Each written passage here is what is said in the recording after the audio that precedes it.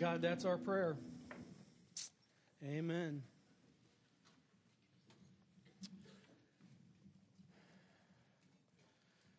Well, Karen and I are just, again, so thrilled to be back and on these trips we've had here in the last couple months.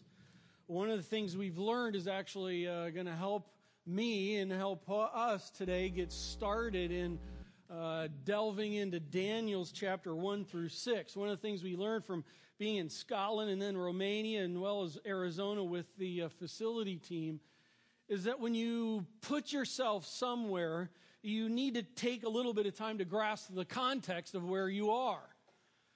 You get there and it's kind of like, okay, I have to set my head on where I'm actually at. And so as a church, over these next 12 Sundays, we are going to be, if you will, living in 605 BC in Babylon. And so if we're going to be there, we need to, if you will, take a day and come to understand where we're going to be. All right? So today is kind of a little bit different in that it's introductory, setting ourselves for where these coming weeks are going to be. Because listen, when we approach the Word of God, we don't want to just approach it willy-nilly and just kind of I think that's where we're going. We actually want to understand where we're at, understand context, so we can mine it for all it's worth while we're there in the historical reality of it. So here's what we're going to do. We're going to start out and we're going to talk about 4, I'll call them, about the book items. Okay, so 4 about the book items. Then after that, we're going to get into the history behind the book. And I love the history behind it. In fact, we are going to go so far back into the history behind it that we're going to start at creation. And we'll get out on time. Okay? All right, here we go. 4 about the book items. Number 1, where is the book of Daniel located? Where is it located? Well, here's what I want for you to do. I want everybody to grab your Bible. Okay, we're big about the Bible. We're big about you having one. If you don't have one, we've got some people coming around with one. We want for you to use that. Also, go to the contents page. Go to the very front. If you're one of those where it's like, I know where the book of Daniel's at, go to the contents page. Okay? Because one of the things I love here is the fact that we have a lot of people here where the Bible is a new thing in their life. And I love that reality. And not only that, we have a lot of people who've been to church a lot of their life and still don't know how a lot of this stuff fits together. So this is going to help all of us, I think, as we set some of these contexts. But where is the book of Daniel located? Well, as you look at, there's an Old Testament section of the Bible, New Testament section. The Old Testament section of our Bible that we have is grouped into 3 sections. Okay, 3 sections. How many? Now, here's the 3 sections, because I know you're dying to know what those are. There's the historical section of the books. There's 17 in the Old Testament that are historical in nature. So probably what kind of thing do they talk about? History kind of stuff. Okay? History about the people of Israel from creation on through. Then the middle section, which is kind of in the middle part of your Bible, there's 5 books. They're called the poetic books. Okay? Then we get to the latter 17 books, and those are the prophetic books. So what kind of things does those books probably talk about? Prophecy kind of items, things in the future of what's taking place. Now, in the prophetic section, there's actually 2 subcategories. There's the major prophets. Those are kind of in this lighter purple. And then there are the minor prophets. Now, if you were writing a book and God, you were inspired, God was breathing His words through you, and you get placed in the minor section of the prophets, it's like, I'm a minor guy. Wimpy. That's not what we're talking about here. The reason they call them major is because they're longer. I mean, that's the reason. Okay? It's not like they're more important than the minor. It's literally, when you look at Isaiah has a lot of chapters. Jeremiah, a lot. So it's more like if you want to do some major reading, go to the major prophets. If you have a minor amount of time, go to the minor prophets. Something like that. Okay? Now, the part of the point here is that these are ordered by type, not by chronology. Not by chronology. Now, when you look here, you see this is chronology. It's kind of like, whoa, craziness. All right? These are the books kind of placed in the order of time when they were written. These are not, I do not have all the Old Testament books up here, okay? We're going to be seeing some more of this a little bit later on when we talk about history. But you can see over here, Daniel is written at this time around 605 BC, the latter 500 period of time. In the period of the exile, you'll come to understand what that's all about here in a little bit. But this is where the book of Daniel is located. So the book of Daniel is located in the major prophet section of your Bible. So class, what part of your Bible is the book of Daniel located in? A. Okay, smiley face. Okay, next question comes in. So is Daniel, since it's in the major prophet section, is Daniel prophecy literature? Well, you may be going, duh, but it's actually yes and no. It's yes and no. Yes, Daniel contains prophetic, apocalyptic type of writing. It talks about things in the future from that time ahead, as well as things that still have yet to come. That's pretty cool. It does talk about prophecy things, but the first 6 chapters of Daniel, while it even contains some prophetic information, it's mainly historical information. Now, please understand that the original text was inspired from God. It's God-breathed, put through men, penned down. The chapter breaks, the verse breaks, where it's put in your Bible is not inspired. There are Bibles out there that are chronological. They're really good for reading. Okay? They're really good for that. Now, I'll give you an example. The Tanakh. This is actually a Jewish translation of the Old Testament. It's the exact same books that we have in ours. And it's a great resource. It's great for reading. And it brings in some of the words, they just bring in some really cool Jewish feel and understanding on some of the translation that some of our translations kind of lose, frankly, a little bit. Now, in this, the Tanakh is actually ordered differently. Like we have 3 sections in our Bible. It has 3 sections in it. However, the first one is called the Torah. It's the 5 books of Moses. Okay? Then the next section is called the Nevi'im. It's the prophets. It's the writings of the prophets. And in fact, they have 5 major, 12 minor. We're talking about placement. This is not inspired. Okay? Now, in the third section is the Ketuvim, or the writings. So if it's not written by Moses, and it's not a book of prophecy, then it goes in here. In other words, the Psalms are there. And guess what? Daniel is there. Now, why wouldn't Daniel be in the Ketuvim section, the prophecy section? Here's why. Because they understand that it has prophetic writing in it, prophecy genre, but it also has history genre. So they put it in the one because it's not quite exactly fitting with the others. The point being this. When you take a look and when we read it, we are reading, and the place we're going to be is mostly historical information. Okay? Containing prophecy, but especially the latter part is about prophecy stuff. Okay? So, the type of literature that it is, it's historical, and we'll call it prophetic, apocalyptic. And if you're like, I have no idea from there what that means, that's okay. Just go home and say prophetic, apocalyptic as many times as you want. Okay? Let's keep going. Number 3, who wrote it and when? Who wrote it? Well, hold on. Let's do a little quiz. Who wrote Isaiah? Isaiah. How about Jeremiah? How about Haggai? Okay, got a fewer there. How about the Gospel of Mark? Okay, how about Genesis? Now, I would say, the way you've been following, I would say Mr. Jen or Mrs. or Miss Jen. It's Genesis, because so far all those names have been the name of the person who's writing. Well, Genesis is written by Moses. Esther. Esther had to be written by Esther. No, it wasn't. It was about Esther. How about Titus? Titus had to be written by Titus. No, it was written by the Apostle Paul to Titus. What's the point?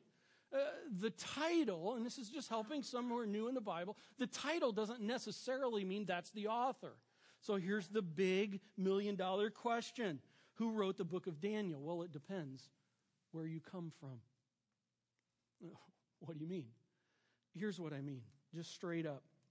What I mean is that if you believe that God cannot do miracles and that God cannot see the future and give prophecy, then you will take the position like many liberal theologians, we'll call them, do. And that is, they take the position that Daniel was written in the 2nd century BC. It was written by an anonymous Jewish man who was a ghostwriter using the fictitious name Daniel. And he was telling non-historical court tales or legends. And he was also giving pseudo-prophecies, all for the reason of encouraging the Jews who at that time in 2nd century BC were struggling against Antiochus Epiphanes. Major problem with that. So if you ever go and you pick up a commentary about Daniel and it says in there that Daniel was written in the 2nd century BC, take that commentary and don't buy it. Okay? Because here's the deal. I believe from the scriptures that God is like God. And God can do miracles. And God knows what's going on. And God can give prophecy. I'm telling you, that's really the main thing what it comes down to. And I just bring that out. This is kind of an academic detail, but I do want to bring this out again as a church, folks, for us to understand that the Word of God has sought to be made not the words of God for centuries and centuries and centuries and centuries. But listen, it is the Word of God. Okay? And this is written by Daniel in history in 6th century BC. Go figure this. The guy Daniel, he actually was named Daniel. And he lived at this period of time. That's when it was written. Okay? You with me? Okay. Location. It's located in the Major Prophets section of your Bible. The literature is historical, prophetic, apocalyptic material. The author is Daniel in the 6th century BC, writing likely in the last decade of his life, telling of the events that took place from 605 BC towards the end of the 500s BC. Okay? Final tidbit, some language for you grammarians. It's very interesting when you read Daniel in this. The first portion of Daniel is written in Hebrew. In fact, chapter 1 to verse 2, chapter 2, verse 4 is written in Hebrew. Then it's written in Aramaic through chapter 7. Then chapter 8 to the end is written in Hebrew. Was he like schizophrenic? What was going on here? No, it's really quite interesting. Hebrew was Daniel's native tongue. Daniel was a Jew. Daniel spoke Hebrew as a boy. But for all of his life in Babylon, as we'll learn about here in a bit, he spoke Aramaic. And so speaking Hebrew, when the very first chapter and the end of Daniel is driven at specifically for Jews to be able to really grasp a hold and understand. The center section is written in Aramaic.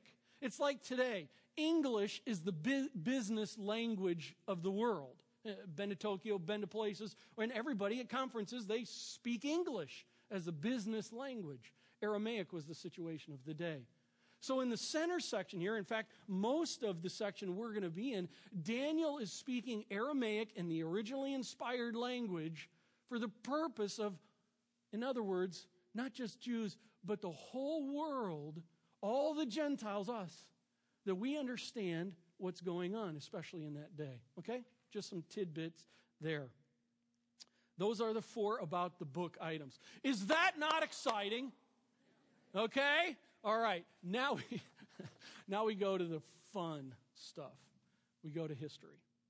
Here's what I want for you to do. In the context page of your Bible, what is the page number where Daniel is at? Tell me. Someone had 93? Oh, I was like, man, dude, Royce, where'd you get that? Okay, turn there. Most are in 700s, unless you have like a large edition. Bible will be later, but turn to Daniel chapter 1. And I want to kind of turn to some history here where we'll be spending the rest of our time. Why? Daniel chapter 1, verse 1. In the 3rd year of the reign of Jehoiakim, king of Judah, Nebuchadnezzar, king of Babylon, came to Jerusalem and besieged it. Now, when you and I read that, it's like, la, la, la, la, la, la, la, la, la, right? It's just kind of like, okay, we're talking about Jehoiakim. Feel sorry for that guy spelling that name. Judah, where's that? Nebuchadnezzar, really feeling sorry for him on that one. Babylon, I've heard of that before, but like where it came to Jerusalem and took the war going on. Well, listen, right now for you, it's probably like, this doesn't mean a whole lot. It needs to mean a lot. So we're going to take some time to understand. And it needs to mean a lot because if we're really going to understand, starting next week, the choices and the reality of life for Daniel and his buds, we need to understand this. So let's do some history. Here we go. I'm going to try and not make history dry and dead. And we're going to go back to creation. In the very beginning, God created the heavens and the earth. Okay? Adam and Eve. Now, this is a satellite image with modern day borders, just so you can kind of see in this Middle East section of the world what's going on. Adam and Eve were created by God, but we find out shortly after creation, or sometime here after creation, that Adam and Eve disobeyed God. They sinned. And as a result of their sin, God cast them out of the Garden of Eden. And we begin a point in time in the history of God and mankind's relationship where we become separated from our Creator because of sin. The creation. Then Abraham, sometime later, is chosen by God as a founding father, if you will. And he is chosen by God to father a people that will represent God to the world. Imagine that. God just shows up one day and it's like, I picked you. And I want for you to start a nation. And you're going to be a nation of people of mine. Okay. But Abraham takes God as his word. And he begins and he goes to the land of Canaan. Abram and Sarah go. And they then have Isaac. 100 years old, they have Isaac. Can God do miracles? I vote yes. Isaac has Esau and Jacob. Dysfunctional family. Jacob has Joseph. Dysfunctional family. Joseph is sold by his brothers into slavery, and Joseph goes to Egypt. You know, so far in this plan of God, this is really working well. I mean, here he is, he has a kid and it's going, and he ends up going to Egypt, sold as a slave. We're about 4 generations down from the original, and it's kind of like, God, you really know what you're doing or not? So he's in Egypt. It's 1446 BC, and Moses delivers the Israelites from 400 years of slavery in Egypt. And he takes them on this 40-year tour. This is the actual walking path that they went on. No, it's not. This is just a representation of literally why then did they just not go from there to the promised land? Because they sinned before God with idolatry. Oh, by the way, back to Adam and Eve. You see Eve, you see Adam. If you eat this, you will be like God. You see, all the way back in the Garden of Eden, it was all about idolatry. I want that. I want to worship that. And then here again, Moses is up on the mountain. Hey, I know. I've got a real brainiac idea. Hey, let's take all our gold and let's make a calf and worship it. After God had just some time earlier parted the sea and brought him out and killed the Egyptian people. And it's like, oh my word, here we are back at idolatry. God there then gives them his guidelines. He gives them the guidelines for what spiritual life is supposed to look like. He gives the nation wandering around there. He gives them guidelines for what their governance should look like. He even gives them guidelines on what their social lives should live like. I'm not talking about going to the movies. I'm talking about as a people together. In fact, here's what I'd like for us to do. Hang a big left to Deuteronomy chapter 28. And I'd like for us to take a look at the covenant, or we could say the Constitution. We have a Constitution that's set in place that helps us to understand how we're to function as a country. Let's go to the Constitution that God put into place with his people. And I'm going to go to Deuteronomy 28 because I think there's a couple areas that just sum it up really well here for us. Deuteronomy 28. Here's the covenant deal that he set up. Look at this, starting in verse 1. God is speaking, and he says, and if you, by the way, if is conditional. That means if you do something, then this will take place. And if you faithfully obey the voice of the Lord your God, being careful to do all his commandments that I command you today, the Lord your God will set you high above all the nations on the earth. I'm liking this. Verse 2, and all these blessings shall come upon you and overtake you if you obey the voice of the Lord your God. Look at this. Blessed shall you be in the city. Blessed shall you be in the field. Blessed shall be the fruit of your womb and the fruit of your ground and the fruit of your cattle. This is an agricultural world. The increase of your herds and the young of your flock. Verse 5, blessed shall be your basket and your kneading bowl. Blessed shall you be when you come in, and blessed shall you be when you go out. The Lord will cause your enemies who rise against you to be defeated before you. They shall come out against you one way and flee before you 7 ways. I'm rock on, God. I'm on this plan. If we obey, God says that he will bless. No, this is a covenant promise to his chosen people. Now, if it stopped right there, it's like, cool. But you see, God's just so straight up about things. God doesn't want to leave things like a mystery, like, come and find me, and I'm going to make it really hard for you to know what I'm about. Because he continues on and he gives the but. Verse 15. But if, and this is conditional, not guaranteed, but if you will not obey the voice of the Lord your God, or be careful to do all his commandments and his statutes that I command you today, then all these curses shall come upon you and overtaking you. Cursed shall you be in the city. Cursed shall you be in the field. Cursed shall you be your baskets and your kneading bowl. Cursed shall be the fruit of your womb and the fruit of your ground, the increase of your herds and the young of your flock. Cursed shall you be when you come in, and cursed shall you be when you go out. Well, God, you're like mad. No, he's not. God is just saying, listen, I want to let his nation know at the time. I just want for you to know, listen, if you choose to follow this path, here's the stuff I promise you will get. If you choose to follow this path, I promise this is the result you will get. Any questions?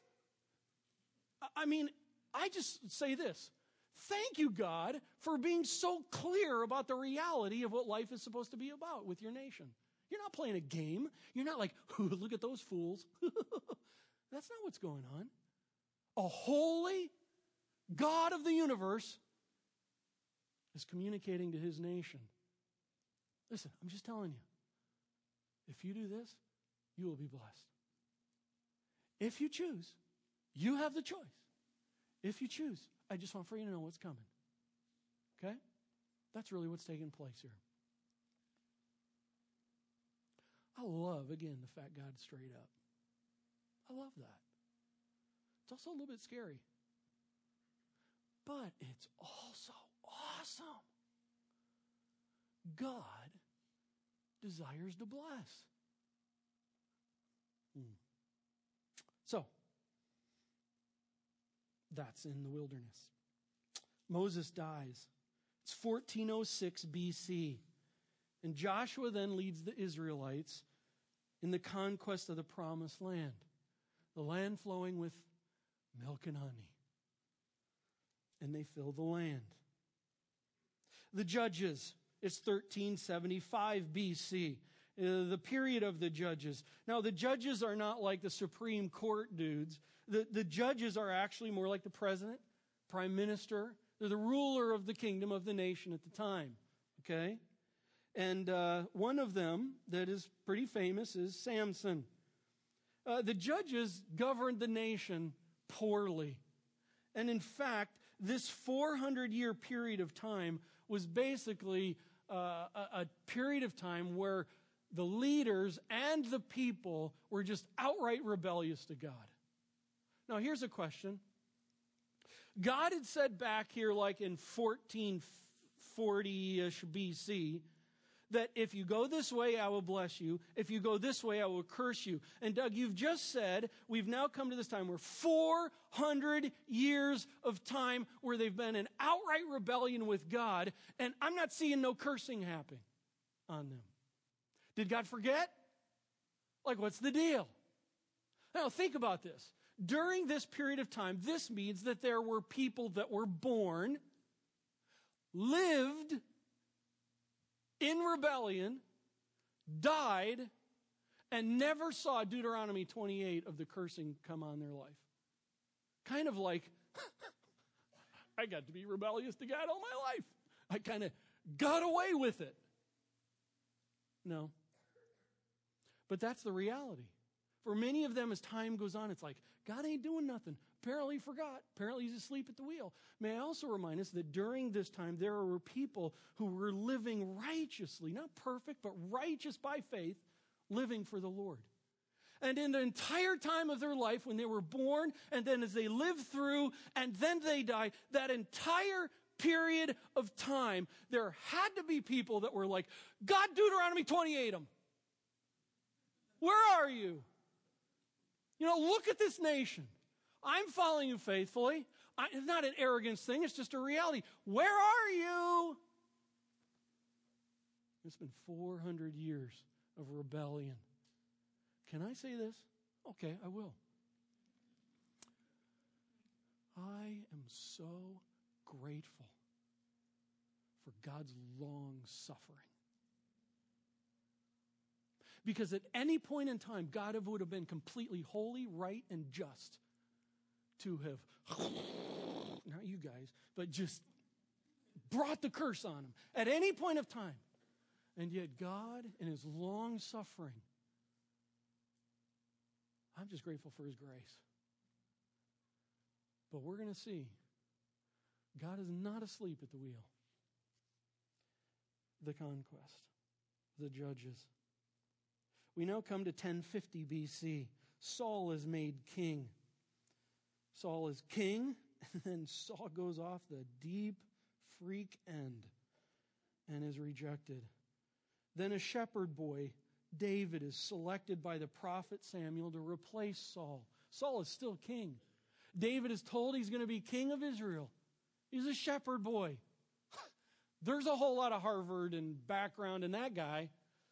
He's a shepherd boy, and he's told he's going to be king of Israel. He's not king of Israel for 15 years from then. Can you imagine being told, hey, I want for you to know you're going to be president of the United States. P.S., not for 15 years. I'd be like, dude, why did you tell me? But yet God is working in the time. It's God's timing. God's the ruler. David becomes king in 1010 BC. 40 years later, 970 BC, his son Solomon takes the throne. The kingdom expands, the temple is built. It's the zenith of Israel's kingdom. And then Solomon, like so many others, began his kingly slow fade into sin and unfaithfulness. After his death, a new king takes over. It's 930 BC, and the northern tribes revolt, forming two separate kingdoms. There's the northern kingdom called Israel, and the southern kingdom called Judah. During this time, it's decades of mostly wicked leaders, mostly idolatrous kings. But there are a few prophets warning and calling the nation back. Let's go to Isaiah 39, and let's just hear as an example from one of them. Here's Isaiah. Isaiah 39, verses 5 through 7. Then Isaiah said to Hezekiah, "Hear the word of the Lord of hosts. Behold, the days are coming," prophecy, "when all that is in your house and that which your fathers have stored up till this day shall be carried to Babylon." That hasn't happened yet, but it's already being foretold. Why? "Nothing shall be left, says the Lord, and some of your own sons who will come from you, whom you will father, shall be taken away, and they shall be eunuchs in the palace of the king of Babylon." Can you say Daniel and his three peeps? I just want to let you know, during these times, all through this period of time, a long-suffering God, in the highs and the lows, through it all, is calling his people back. His prophets are coming and saying, "Listen, return, return." And Isaiah gets to the point where it ends up, he is, in essence, declaring God's judgment is about to come. Deuteronomy 28.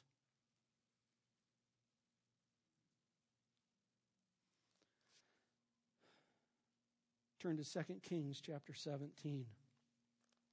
A bit to the left. 2 Kings chapter 17. In 722 BC, the northern kingdom, Israel, falls to Assyria. The northern kingdom falls to Assyria. Let's listen to, Chris, why don't you go to that next slide? Thank you. The fall of Israel, 2 Kings chapter 17, verse 6. In the 9th year of Hoshea, the king of Assyria captured Samaria, and he carried the Israelites away to Assyria and placed them in Halah, and on the harbor, the river of Gazan, and on the city of the Medes.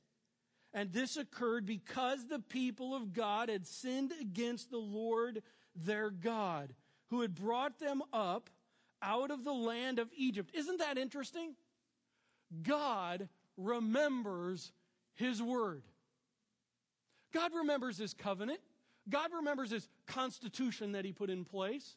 All the way back at the time of Egypt, and they're coming out, and He gives it to them hundreds of years. Please understand, we are almost 1,000 years later. And God is bringing judgment on the northern kingdom. Let me keep reading. Verse 8, and he walked in the customs of the nations whom the Lord drove out from before the people of Israel, and in the customs that the kings of Israel had practiced. And the people of Israel, verse 9, did secretly against the Lord their God the things that were not right. They built for themselves high places in all their towns, from watchtower to fortified city. They set up for themselves pillars and ashram, basically idolatry, down towards the end of verse 11. And they did wicked things, provoking the Lord to anger. It's been nearly 1,000 years, and God has been so patient. And yet it's gotten to a point where literally God's anger, God's judgment is being provoked. How long will God put up with this? That's God's choice.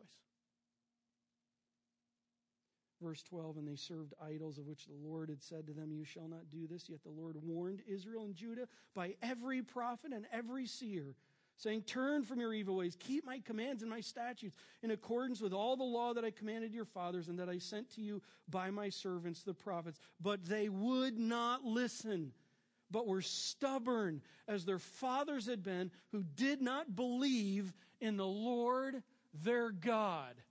God, whatever. You're out there doing your thing. I'm here doing my thing. And I think, frankly, you're irrelevant to my life. I want to be ruler. I want to do what I want to do. I want to think what I want to think. And I want to be what I want to be. And God, get on my boat.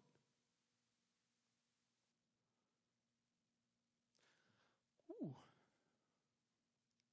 That sounds kind of hellfire and brimstone, doesn't it?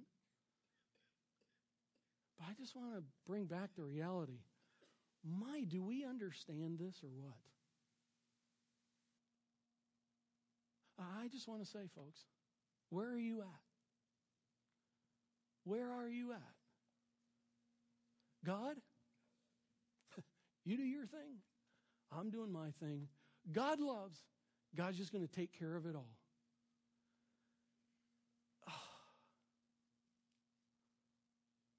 If that's the case, that is one pathetic God. What a wimp.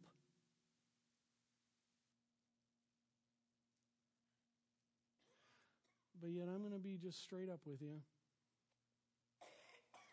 How often, day in and day out, do my actions actually show that thinking? This is hurting too much. Northern Kingdom falls in 605 BC. Babylon invades Judah, led by King Nebuchadnezzar, sets Babylon as the new world power. The land of the south, including Judah, lay exposed, and it's just an easy takeover. And the first siege of Judah includes the start of the scattering of the Jews. The northern tribe Israel had already been scattered by Assyria. Now the southern tribe Judah is scattered by the Babylonians. And there is no more nation of God's people literally on the map. Why?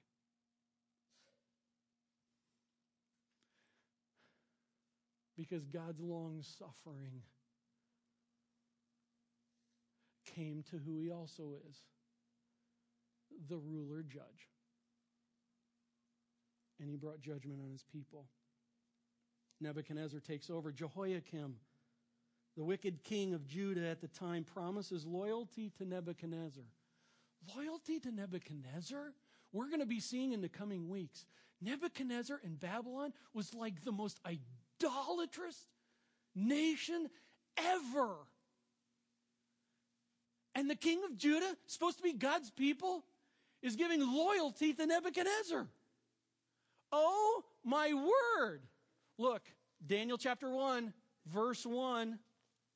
In the 3rd year of the reign of Jehoiakim, the king of Judah. Oh, I so hope now when you read that, now you have a better understanding of what's going on here. Jehoiakim, the last king of Judah, for all practical purposes. He could give a rip about God. He gives loyalty to Nebuchadnezzar, eventually punts on that. And so Nebuchadnezzar takes him out. And Babylon's wrath on the nation, and Nebuchadnezzar fully conquers Judah and Jerusalem in August of 586 BC. And they pillage the wealth of Israel, including the temple artifacts. Oh, by the way, in the coming weeks, we're going to be reading a lot about Nebuchadnezzar. And we're going to be reading about how Nebuchadnezzar and the temple artifacts in the small g God temple in Babylon. Now you have some history behind all that. And God's nation, his chosen representative priest of the world, is wiped off the mat. They're scattered. And this is the context of Daniel chapter 1. Now imagine you're Daniel, a teen. I'm getting into next week. You're a teen and you're kidnapped. What are you thinking? Life didn't turn out the way I expected. This is a ripoff. I thought this was supposed to happen. How would I respond? Listen, this is why good theology drives living. Our theology drives how we live life. And look at here, verse 2, Daniel chapter 1. And the Lord gave Jehoiakim, king of Judah, into Nebuchadnezzar's hands with some of the vessels of the house of God. Understand, the word Lord here, it's Adonai. Why Adonai? He could have used Jehovah, he could have used Yahweh, he could have used various other words for God. Why Adonai? Because Adonai, it means the owner, the sovereign one. It means the ruler. So when Daniel's penning this, he's saying, and the ruler, God, gave Jehoiakim. What? NIV, it says, delivered Jehoiakim. Listen, do you understand this? Think about this week. God gave them over. Oh, you see, it was because Nebuchadnezzar was like this awesome studly dude, when he did it. Yeah, he was. And yeah, his army was amazing. But please understand this. God, in a nanosecond, could have just gone and killed them all like he did other nations prior to that. And yet on this one, God wasn't standing back like, I'll just close my eye. That's not what's going on. God is literally there and he's like, time for judgment. Judah, Nebuchadnezzar, he is right at the table. He's not sitting back in the lazy boy, feet kicked up, do whatever you guys want to do with your life. He is like right over the table, and he is over the table, and he say, Nebuchadnezzar, it's time for you to come down, and I'm giving them over. Because they have gone for nearly 1,000 years of constant rebellion, and it's time for my judgment. Wow. Well, as we wrap it up, have you been wondering whether God's in control? 9/11 yesterday. God must be just sitting back on a lazy boy or on a hammock, just letting all this ridiculousness just happen. Really doesn't care. No. Can I explain it? No. But God knows exactly what he's doing. And that's why I can't fully reason it. I can't fully explain it. You see, I only have a horizontal view of history and what's taking place. But God has the whole thing in picture. And by faith, I'm going to trust that he knows what he's doing. And God, I'm good with that. I may not even get it. Read the Psalms. I don't get it. But God, you're the ruler, I'm not, I'm living by faith. Who's in control? God is in control. But don't we want to shove him off the seat and do what we want to do? So get that. That's why we're about helping each other. Can I bank on God's word for real? Yes. Yes. Because we see over the course of history that it may not happen in the years and the times where I think it should happen. But listen, God never forgets his word. And Christ said, I'm going to return. It's been 2,000 years. Listen to me. If he isn't going to return, he's a liar. And therefore, he's not the Lord. And if he's not the Lord, I don't want to be worshiping him. But if he said he's coming back, you read the history. I guarantee this, based on what this says, not what I say, he's coming back. This is what faith is about. Who's in control? God is. Can I bank on his word? Yes, I can. Does God judge sin? Yes, he does.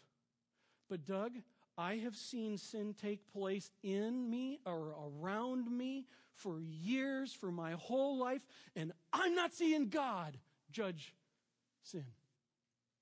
Listen, leave that to him. He'll do it in his time. It may not be here on earth. It may be afterwards. It may be on here, but I'm going to tell you, he's God. He is the judge. He will do it in his time.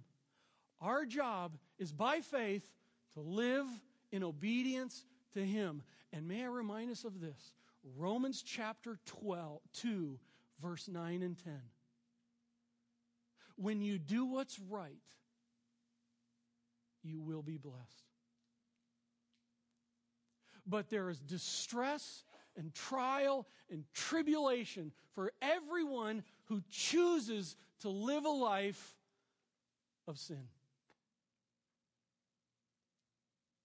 Hey, a choice to sin is a choice to suffer.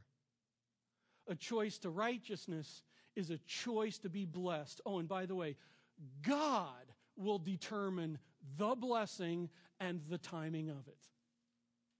Okay? You may go through your entire life and feel like people back in the Old Testament. I've sought to live faithfully, and I don't feel like I'm seeing any of this. You will. What's 50 years? 70 years? 100 years of life compared to eternity? It can be 50 years, 70 years, and 100 years of life of glory-giving investment to God's glory. And then eternity, face to face. God and me and His people. Bring that one on. Hey, let's pray. God, I want to thank you so much just for this is just an introductory Sunday here, and yet history speaks. And today, the history that we've covered not only is intended to be able to help us as we progress ahead in these coming weeks and having just a base groundwork of which to work upon for better understanding the book of Daniel here. But God, history preaches. And it declares you. And Lord, it declares you as the ruler. And so by faith, we look to you. Fathers, there's so many applications I could be getting out of what we did today, but I'm just holding off until we get further into the text. But I do pray, may we be the kind of people that remember, there is a God that's in control, there is a God that is long-suffering, and yet as ruler, you also are the judge. And I pray that we would not be a people that are playing with you. Because judgment is coming. That's just a reality that I oftentimes don't even want to talk about. But it is. But we also remember that you are a God of love and long-suffering. God of grace. You are God. For God so loved the world that He gave His only begotten Son, that whosoever places their life faith in Him will be His children. May we be a children that brings you glory and not provoking your anger. You are amazing. Thank you.